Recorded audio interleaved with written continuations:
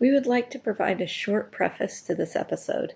We rely on the work of disability advocates and Black and Indigenous creators and advocates who speak about communities of care in this episode. We acknowledge our extensive privilege as white folks with non-visible disabilities in this conversation, and we know our backgrounds keep us from being able to fully acknowledge the ways in which communities of care are vital to the lives of more marginalized communities. We believe that queer communities of care are necessary, but through the leadership of those with intersectional identities. We are grateful for those communities that have educated us on this topic, and we will work to continue to educate ourselves on this topic. So let's get started. Hello and welcome to Called to Queer, where we hold space for the queer Mormon women, genderqueer, and intersex experiences. I'm Kate, and my pronouns are she, they. And I'm Colette, and my pronouns are she, her. Today, we have a topics episode about rest, and we're really excited to get into that. But before we jump into it, we want to start off by seeing what brought us queer joy this week. So, Colette, what brought you queer joy this week? I have so much queer joy to share. So we are recording this towards the end of the first week of June. And so June being Pride Month, there were a lot of pride and queer joy things in my life. First day of Pride Month, I went and got a rainbow manicure and went to a coming out party that someone threw for themselves, which was super fun. And the next awesome. I know, I'm like, why do we not have more coming out parties? It was just lovely, just so much happiness and people just supporting this individual. And it was wonderful. And then the next day, I participated in a mini photo shoot with the Everyday Pride Project, and we'll link that in our transcript if you want to go check it out. An awesome ally decided she wanted to donate her time and talents to taking pictures of doing little mini photo shoots of queer individuals and then posting the photo shoot along with some of their story to help amplify queer voices. So that was neat.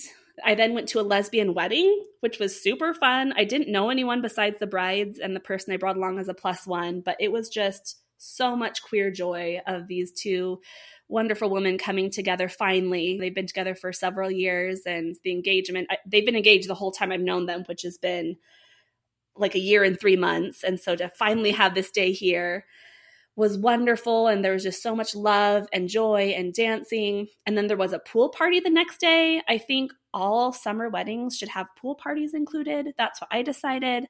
And then I went to Pride, the Salt Lake City Pride, the parade and the festival. And I got to run into a bunch of friends and see just so much happiness. And it's just been really good. So lots and lots of queer joy for me. I need to have more of my weeks like that. That was just so much queer joy. That is a lot, though. You must be exhausted. I am a little tired. So it's funny that we're going to be talking about rest today. Because I think I probably need to have this conversation and implement some of it. Wow, though. I should steal some of your queer joy. It sounds like you have plenty for all of us. Plenty to go around, yes. Yeah. But what about you? What's your queer joy you want to share? Yeah, I've been thinking about this because I was walking down the street and was just like, I love today. And I was like, okay, let me think about my queer joy and what's coming up for me, because I think it's coming from queer joy in a lot of different ways. It was Pride here too in Romania, but not in the capital city Bucharest, but in Iași. I did not go, but it was nice to be able to see and experience Pride here, even digitally. So that was just like a unique experience for me, because I would expect I need to go to Pride to feel all of that. But I definitely didn't feel the need to go to Pride, but I still felt like the shockwaves of it. So that was one thing. Seeing Pride in Utah at the same time. I think there's something about all of us celebrating around the world at one time, this same thing. It's all called Pride. Yeah. That is really neat. There aren't very many things that we celebrate globally all together, and Pride happens to be one of them. So those are some things that I was excited about as I was just like walking down the street thinking, today's a good day.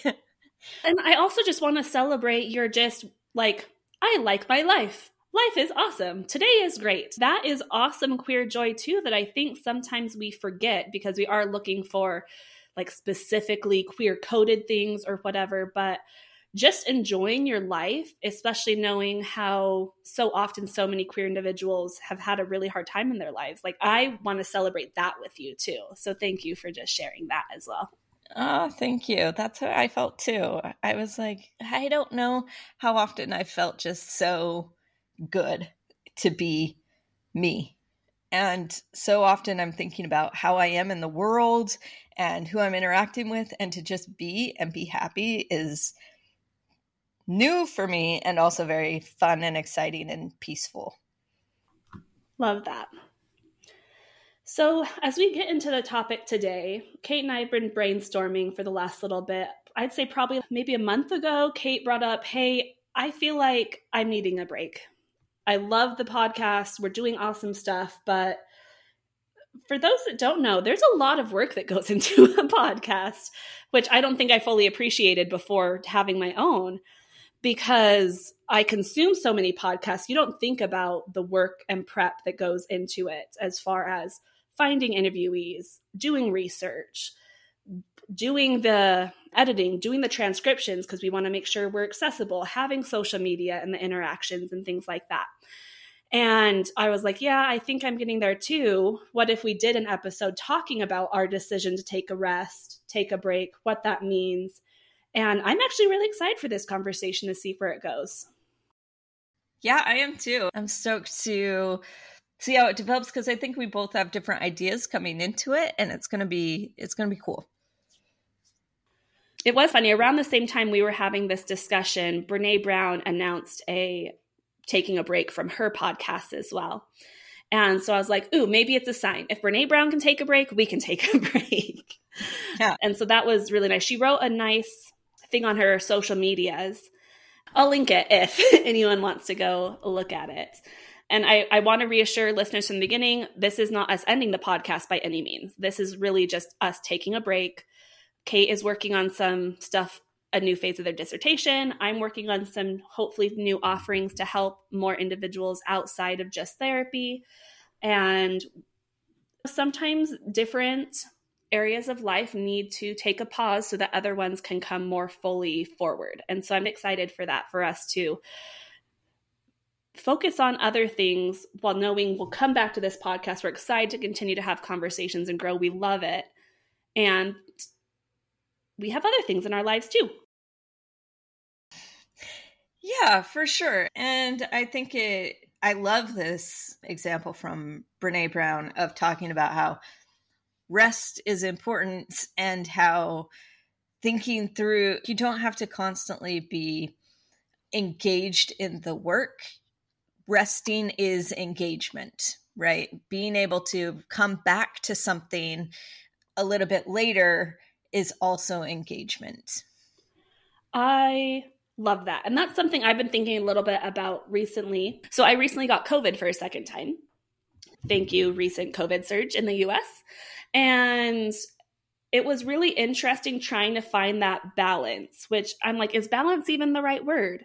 As far as resting so my body can heal and still wanting to feel like I'm doing things, because rest doesn't feel like doing things. And I feel like in a capitalist society, you get the gold star for always working, always being tired, always doing something. But rest is necessary. When you're sick, you need rest so your body can heal. And we have been in a constant state of worldwide trauma for over 2 years now, if not longer. I'm thinking primarily with COVID, but the racial reckonings and all the shootings, like there's so much in the world that is so heavy. And we need rest to make sure that we are okay. But I think one thing I've been struggling with is the guilt of that, of, oh, I'm not supposed to rest. I should be doing more. I should be helping more people. I should be serving. I should be taking on more clients. I should. And that's not sustainable. But I don't know exactly what that looks like when I just have this mindset of it should always be more. And rest is not more, right? Where do you think that comes from, that guilt? Oh, good question. I think being raised female is a big part of it, honestly, would be my initial gut reaction. Because I think we're raised from the time we're little to always be taking care of others. And then you add in the layer of Mormonism that's always service, taking care of others. And I'm not saying don't serve, don't take care of others. But you've got to make sure you're taking care of yourself too. I use analogies with clients all the time as far as you can't draw water from an empty, you got to put on your oxygen mask before you help others. Those may be trite sayings. But I think there is still that guilt of, but I've got to make sure everyone else is okay first. I don't know do you have thoughts about where it comes from? Am I totally off base with being female and Mormon?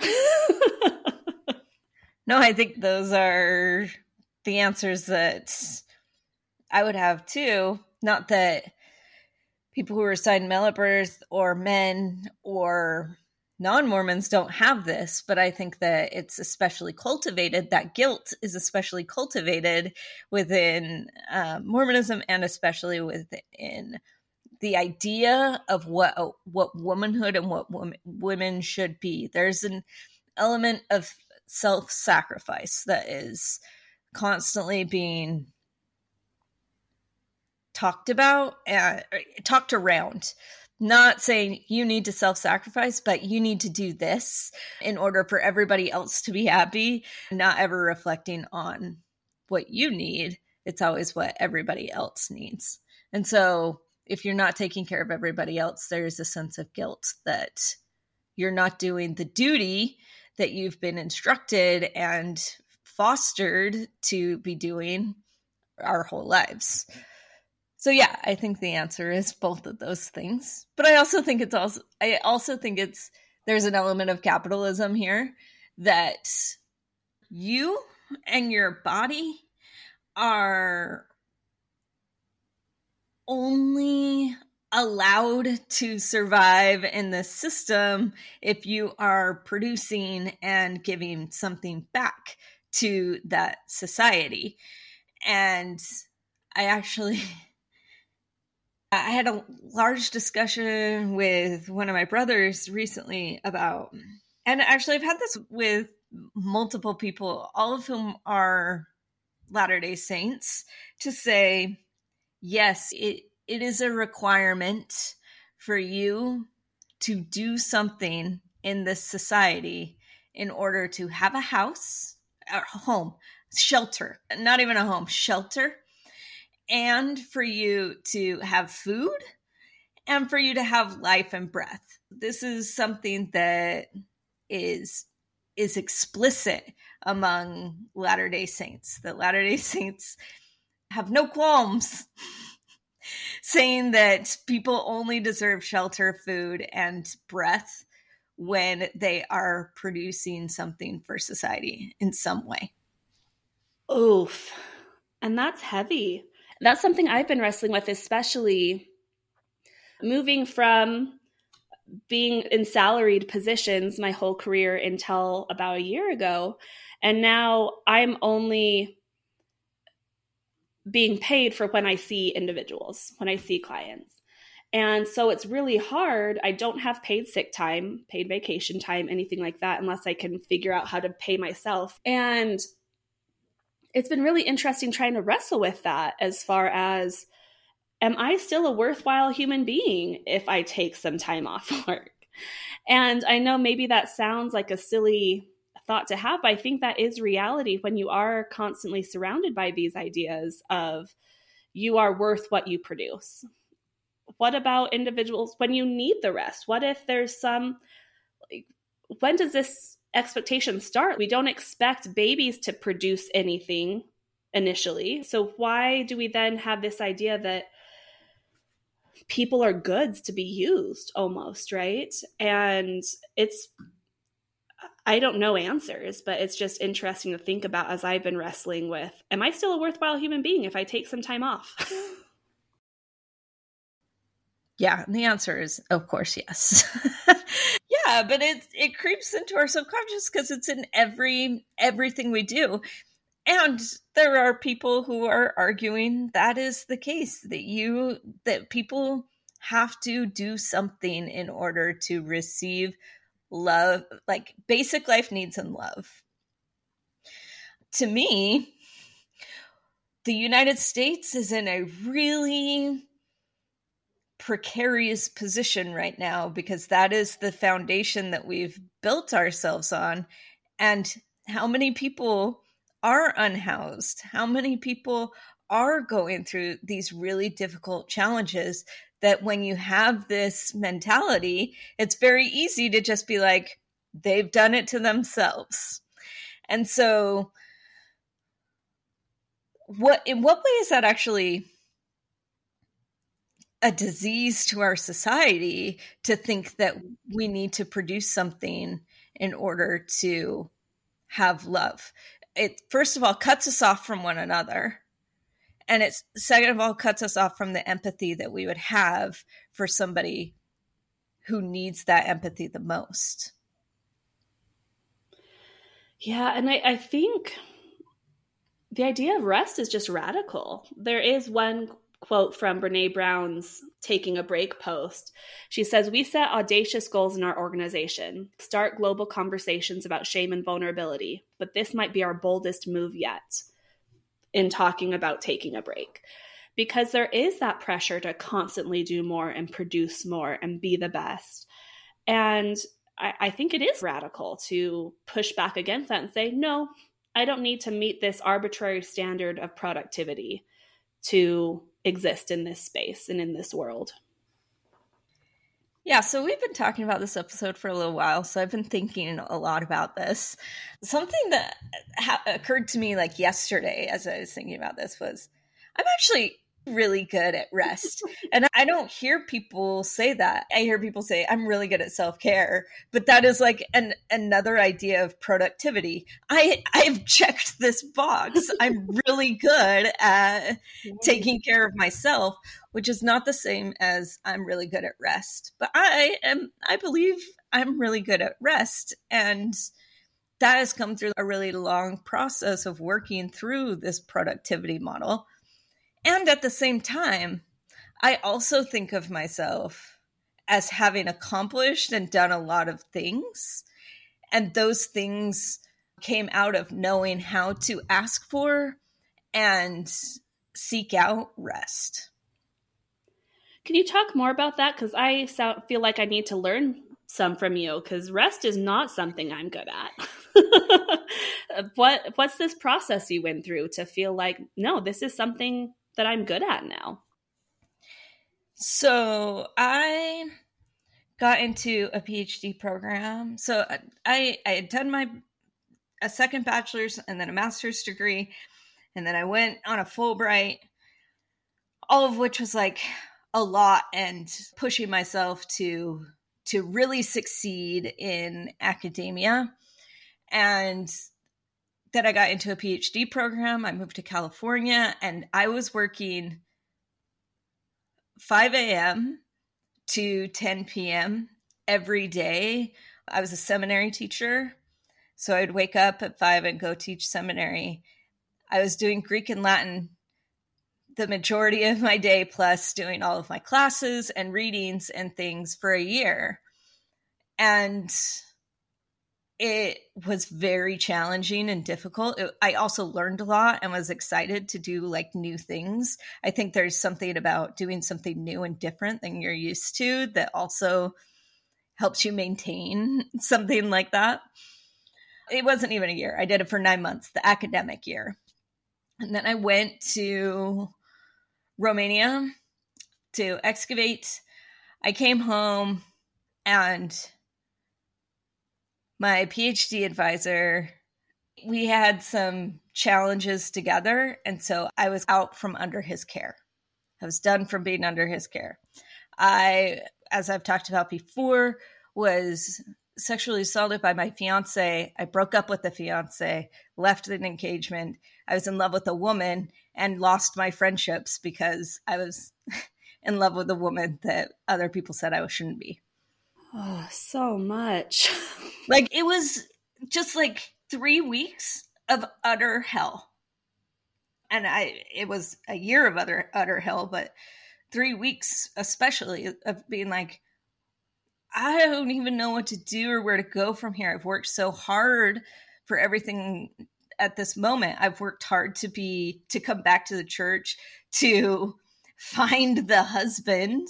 I worked hard with him. Like, I've invested my time and energy and efforts into him. Yeah, I'd worked hard for this PhD program that I thought was working and suddenly wasn't. I spent all of that time learning Greek and Latin. And now what am I going to do? And at that point, I contacted a different professor in my department and said, hey, will you take me on to do Soviet history? I contacted another professor and said, hey, will you take me on to do history of science? And I would have these dual advisors, and they were both like, yes. And so I coasted for the next little while until I got back to California. I was in Utah for a little while. I got back to California. And the first week of classes, I couldn't function. There was too much to process, too much trauma. I'm trying to come out and all of that. It was just way too... I don't know. I don't even know how to describe it. I was at a 10 all of the time on pain scale and unable to deal with life scale. The suicidality was every single day. And after that first week, I met with one of my professors and I was like, this is what's happened. And I don't know what to do about any of it. And she took me directly to that professor that I had talked to about doing history of science. And luckily, that professor who was doing the history of science was studying the history of psychology specifically and the history of hunger. And so she had been tapped into these different networks on campus that were doing really interesting, cool community care stuff. So she had so many tools to help me figure that out that she was like, any other department, I think, in the US would have been like, wipe my hands of this. Sorry, I don't know what You're not cut out for academia. Bye. Yes, exactly. But that's not what happened to me. And I feel very grateful to have the exact right people that I needed at that point. And I was still going to church, and I also had a great bishop too. So there are multiple levels of community care that were of people who were invested in looking after my well-being. So I had weekly check-ins with the department. They took off some of my workload. They paid other TAs. They said, who would like some extra money to take on some of my work? They tried to get me in touch with the disability center, but disability centers also have some community care problems. So that didn't actually work out for me. The community care that I had was really my department. And that system, departmental systems are not structured to deal with this, but my department built that in order to not just help me, but I think other students as well. And so going through that process and somebody saying, you need people to take care of you. And we're willing to do that. And let's explore what that looks like was something I'd never found in Mormonism within Utah. To be quite frank, I think that this is what Mormonism preaches and doesn't succeed in. That we don't know how to take care of people who are in crisis. And I was in crisis mode, peak crisis mode every day. And so for that first quarter, I had to unlearn all of that guilt and say, I'm going to let somebody who's willing to take care of me. But also we're going to negotiate that. I'm going to say, here's what I can and can't do. And I have to be honest with myself, and I have to be honest with them about what I can and can't do. And I think that's also an issue that we have. We aren't really able to vocalize what it is that we can and can't do. We think that we can just do everything. And so if we train ourselves to recalibrate, where am I at? What can I do? And what can't I do? We're better able to gauge those things instead of taking on way too much. Thank you so much for sharing that story. I appreciate your vulnerability that I think will really resonate with a lot of people who have been in that space and weren't met with that same sort of care. And that's really hard. Are you saying this is what Mormonism preaches but isn't good at? I see that. It's been really interesting watching some things in extended family and friends lately that Mormons are, I don't know if anyone's really good with like death and dying, but there's a system in place. When someone is diagnosed with a cancer, for example, or if someone dies, you show up, you make sure that the family has food, you take the funeral arrangements off them as much as possible. But what do you do when someone is in crisis mode, in this chronic suicidality? People don't know how to deal with that most of the time and how to show up. And it's interesting. You talk about the idea of community care, which I think will be a new idea for some listeners. I think a lot of people have heard the idea of self-care. And I think a lot of this stuff, we can't self-care our way out of it. And yeah, can you talk about the idea and the difference between self-care versus community care? Yeah, the idea, it really is exactly what you're saying. You cannot self-care yourself out of these situations. And that is part of a capitalist society saying every individual is in charge of your own self-care. That just, it can't continue like that. We can't continue to think like that. And so I have to point to this professor who introduced me to community care, but she understood it from disability advocates who had been advocating for community care. And the more I've read about community care is stemming out of Black and Indigenous communities of color, which are advocating for this same sort of thing and have been advocating for this sort of thing for centuries, right? So this is not a new concept, but I think that people who have become indoctrinated to capitalism, I think, and Mormons have become that way. And white Mormons in particular, we have become indoctrinated to this idea of productivity. We do not know this. We do not know how to do this. We have to learn and humble ourselves enough to invite people who know how to do community care, which are disabled folks in communities of care around disability, and folks of color who have engaged with communities of care around their sort of marginalization. And I think that queer people do that too. I'm going to give a shout out to Mama Pool, who I think we met through Mama Pool. Maybe? I can't remember. Yeah. Oh, maybe not. Yeah. No, it was, that was the first time we saw each other in person, was at an event that she had put on. Yeah. So Mama Pool is like the community care of Provo. If you don't know Provo and what happens at BYU, queer folks somehow always find their way to Mama Pool, who has meals for people, her whole family, really. Geraldine takes on this family role for queer people who are ostracized from their families, who don't feel like they fit in with their families, who need a community. And she has really created that for folks. I personally am so grateful to Geraldine and her family for all of that work, because it's endless.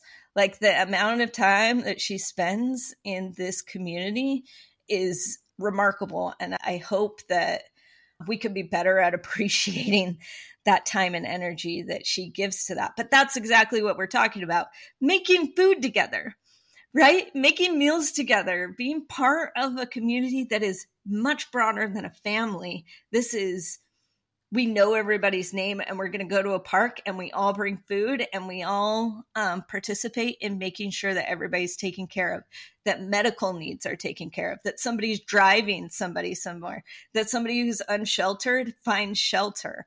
And Mama Pool has really taken on that role. And we all need to like fill in for that, right? This shouldn't land on one person. This needs to be a community effort to take care of all of those needs.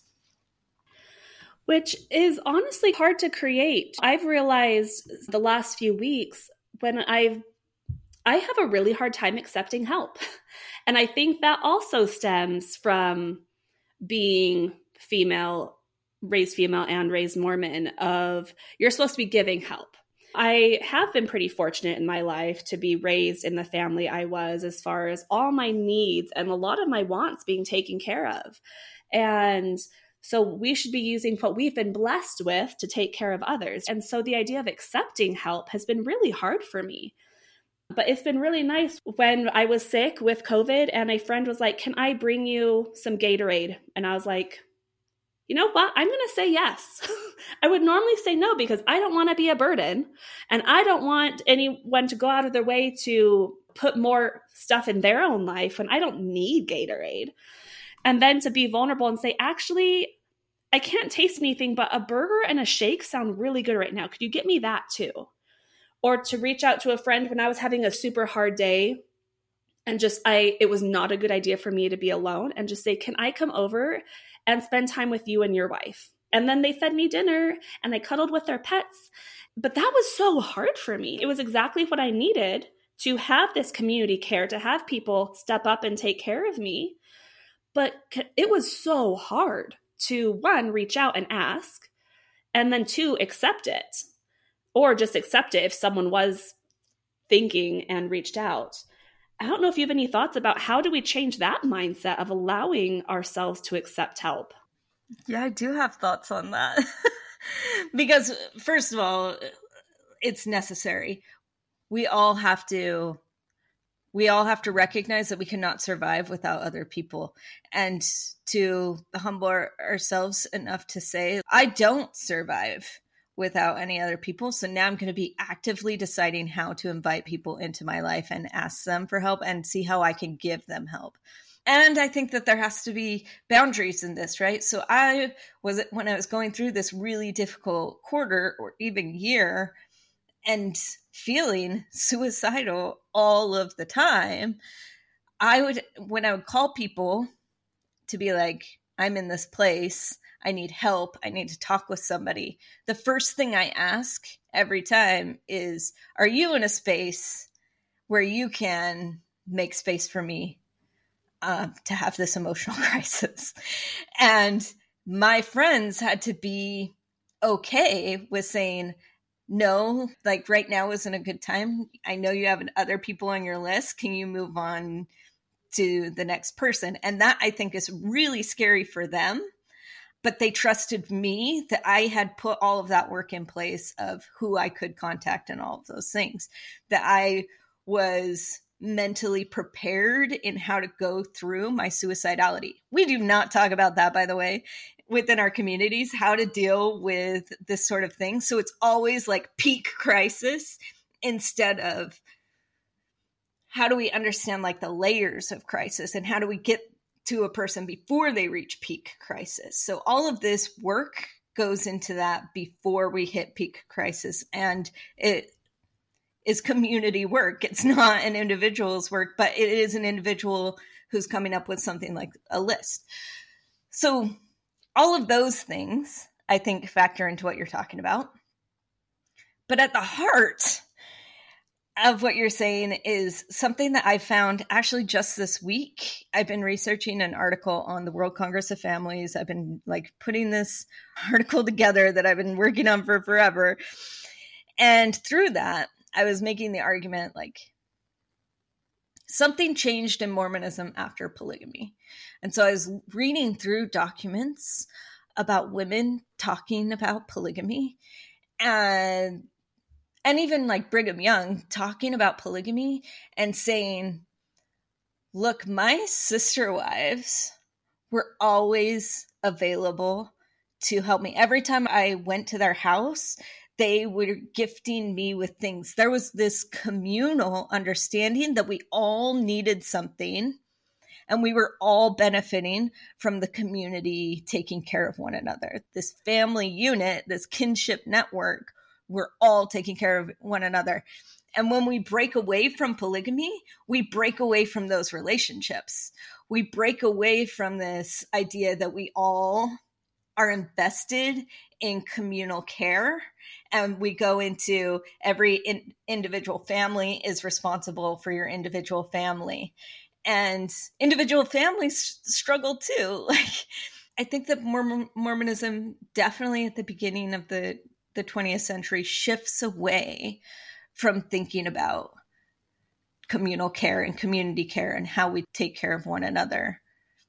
And it was really difficult for me to read. It was really difficult to come across these documents and be like, wow, look how well everybody was caring for one another in just like really interesting ways. There was one woman who, her sister wife constantly helped her out, brought her food, brought her milk, all of these sorts of things, but she couldn't have a child. And so she felt like this other woman was taking care of her because she couldn't have a child.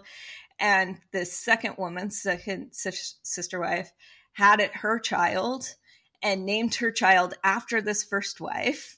And the first wife was just like so emotionally invested in that child, but it's also so emotional that somebody cared for her that way, that was reciprocal.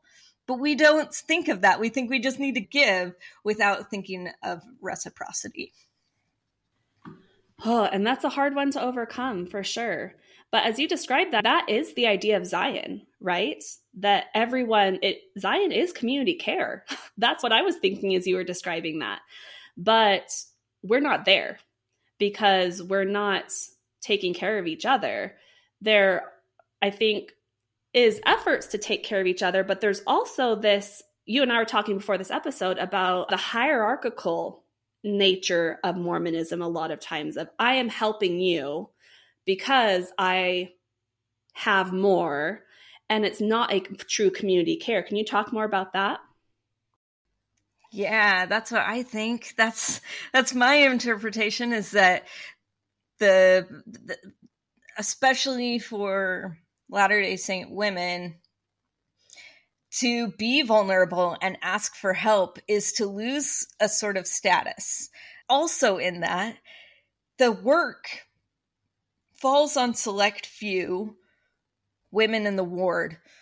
So Relief Society presidents are then shifted into Young Women's presidents, and the same people are constantly called on, exactly as you're saying for funerals, constantly called on to make dinners for people or be doing these certain like community care tasks. The same people are constantly like the ones who are giving. And I don't think there's a lot of space for everybody to take care of one another, because that there is that hierarchy of I'm the Relief Society president. This is my job. This is my obligation. And there's a sort of status that comes with that of I get this higher status because this is what I do, when everybody has the opportunity to be a Relief Society president at some point. And the Relief Society president isn't immune to difficulties. So who takes care of that person?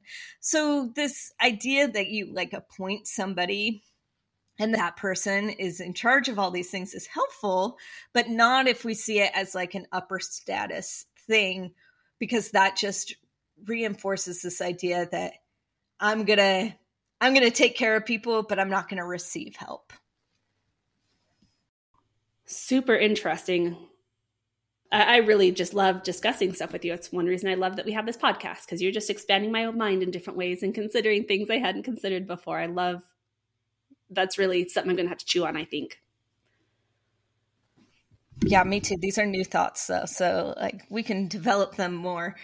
I do want to say though, that when I was in that horrible space in California, I reached out to my department. My colleagues, the other graduate students, were so helpful, especially in working through suicidality. But the church actually was really helpful too. And I think that this is an element that I don't let go of, that there were people who took me under their wing and treated me as their family, right? My bishop's family, shout out to Adrian and Curtis Ballantyne, who adopted me into their family and just gave me a safe space to land too. That I think all queer people can understand that you need a safe space. So I agree. We need that safe space. How do we develop that though? That's the bigger question. How do we do all of this? So I was reading an article about community care, and let me just pull up this end quote. So the article is called "Self-Care Isn't Enough. We Need Community Care to Thrive." And it says that the subtitle is "Self-Care Alone Can't Heal Communities." And the idea is that when you are protecting your peace, that's something that we say, I'm protecting my peace. When you go into your shell, and that's, if you're saying I'm protecting my peace from like the whole world and you retreat into your community, that's one thing. But if you're saying I'm protecting my peace and you go into your shell and there's nobody else there, that's not helpful for anybody. It's not helping the community take care of one another.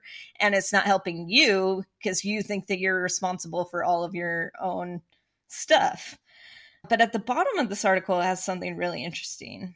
It does talk about self-care versus community care. And I want to get into that. But another element to answer your question that it talks about is digital spaces. And I think that queer people actually really understand this. We understand this. We are friends because of a digital space. We created our own digital community, right? Yep. So digital communities, this is especially important for disability communities of care because people are able to tap into different apps and ask for help in different ways from a larger body of community through apps. So technology and social media are really actually quite central to disability communities of care. And I think that queer people can understand that a lot because we don't come from families who necessarily understand us. We have to find a separate community somewhere, and that happens oftentimes digitally.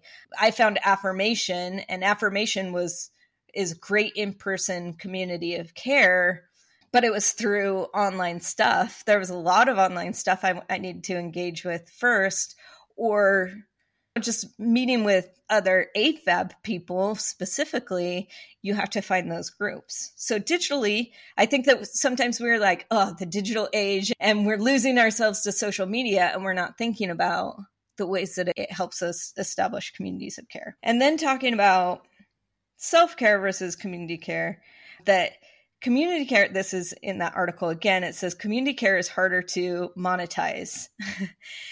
But that doesn't mean it can't grow. So companies can't make money from community care the way that they do in the self-care industrial complex represented by lifestyle brands like Gwyneth Paltrow's Goop.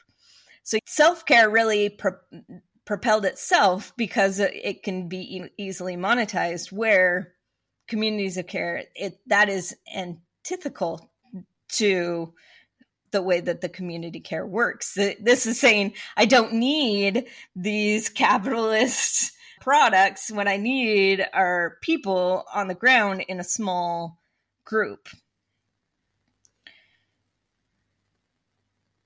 So then this article also talks about like governmental roles in community care. There's this idea that's what socialism and communism are, right? Communism, it says communal in it. And again, I think that Mormons forget that we were part of a communal care society in the 19th century. So we're like afraid of these terms that actually were us at the beginning.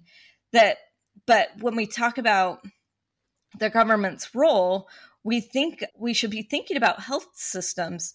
So health systems benefit everyone, but also, and it keeps the society itself healthy, like the body of society healthy, not just people, individuals, but like the community healthy by taking care of health. And we all recognize that there should be some element of this, that their health should be taken care of in some ways by the government.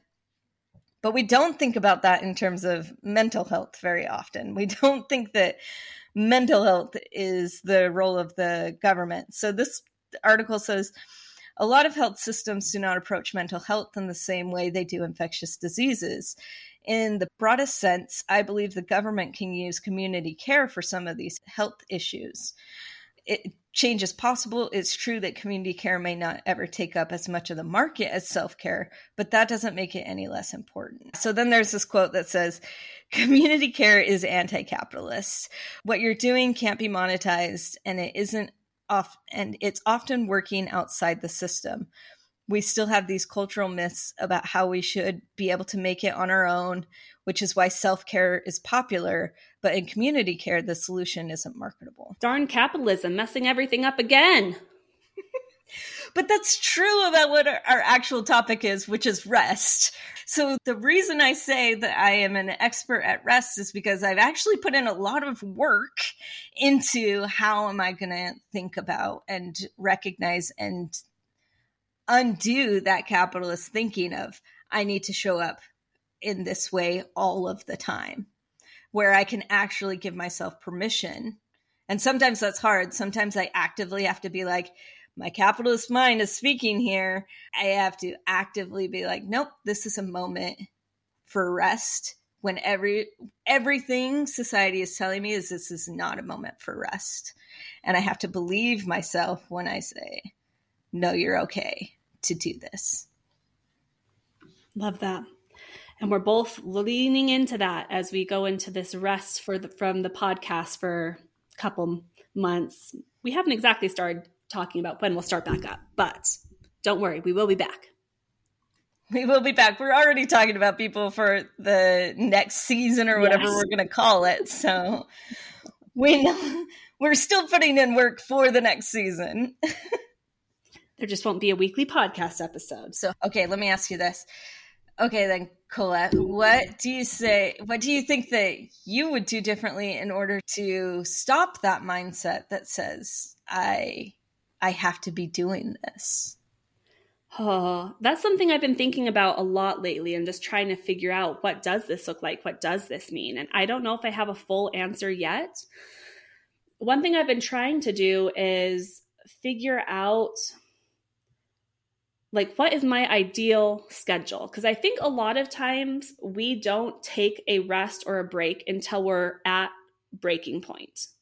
And so how can I build in consistent rest and breaks and just create a life I enjoy?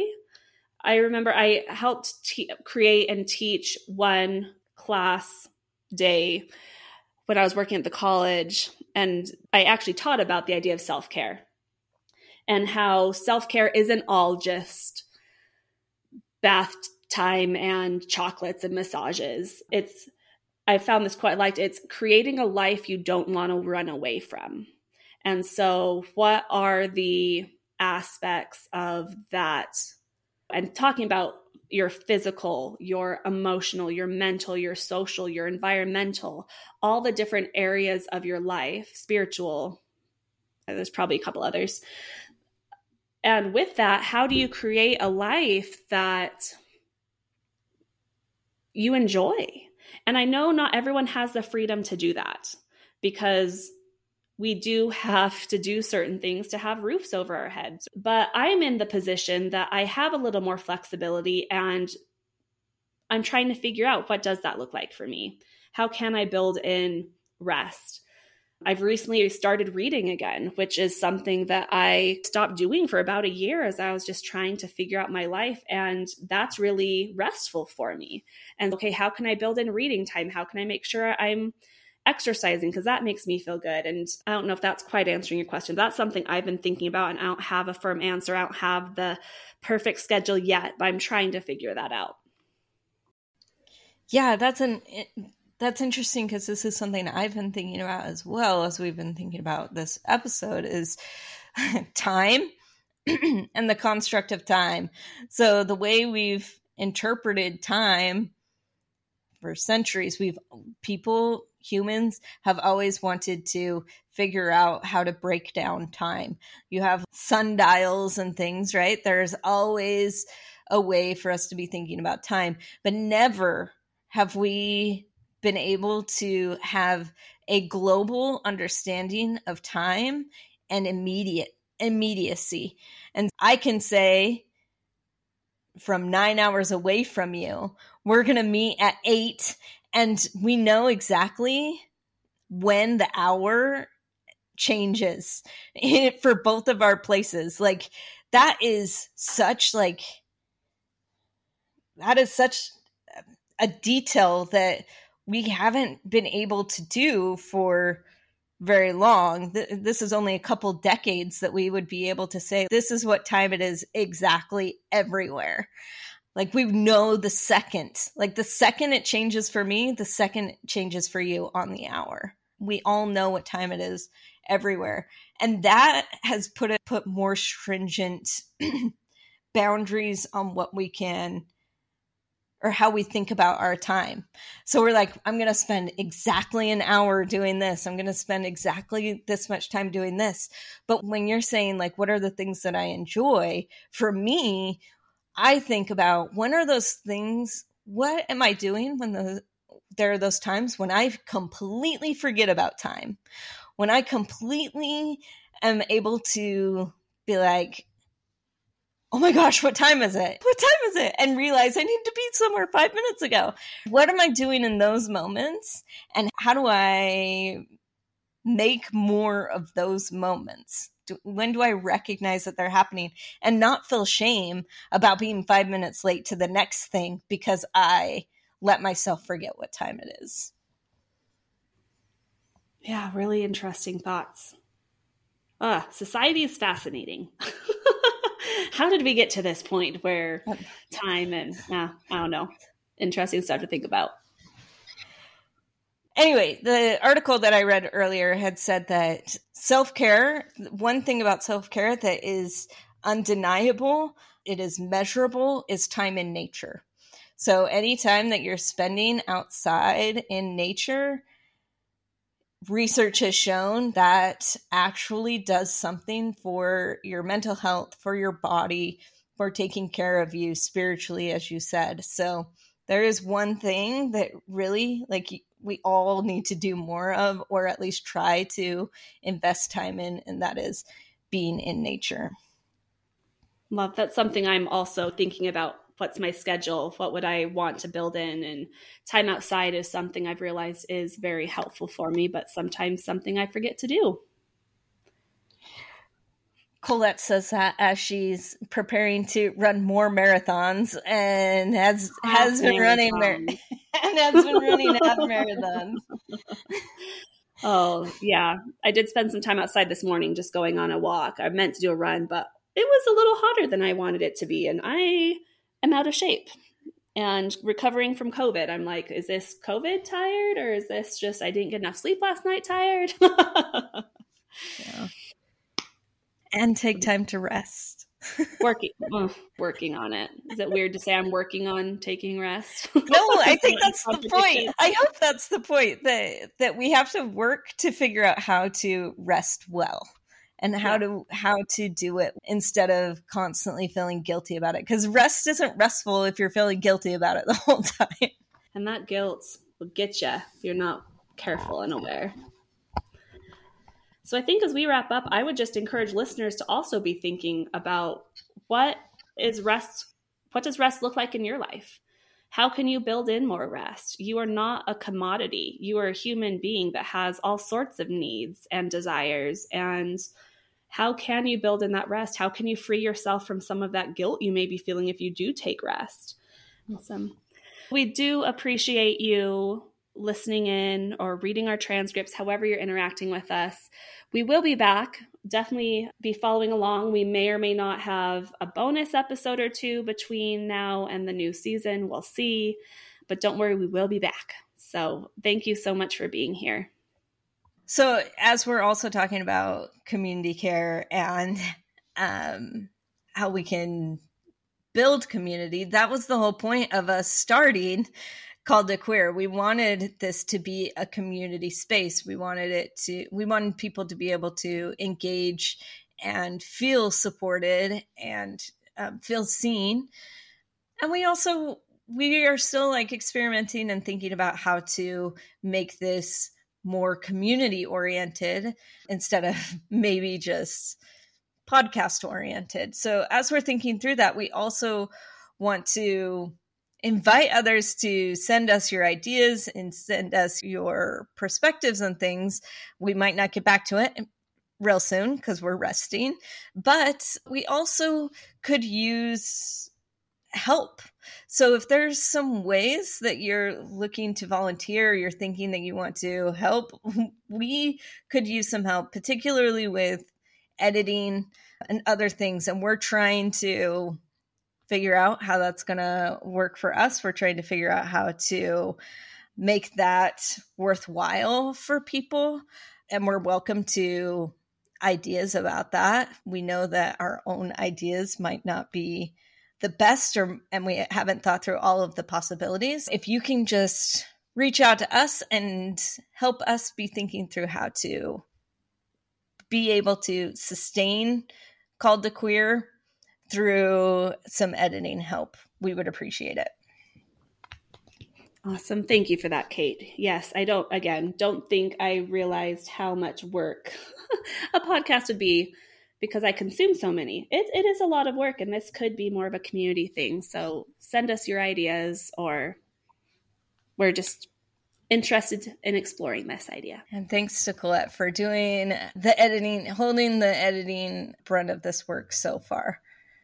Yeah, you've edited some episodes too. Give yourself some credit. Thanks for listening. We appreciate you joining us today. If you're liking these episodes, we'd love it if you would rate and review Called to Queer on the podcast player of your choice so that other people are more likely to find us. We'd also love it if you would share our podcast with a friend who could benefit from hearing these stories.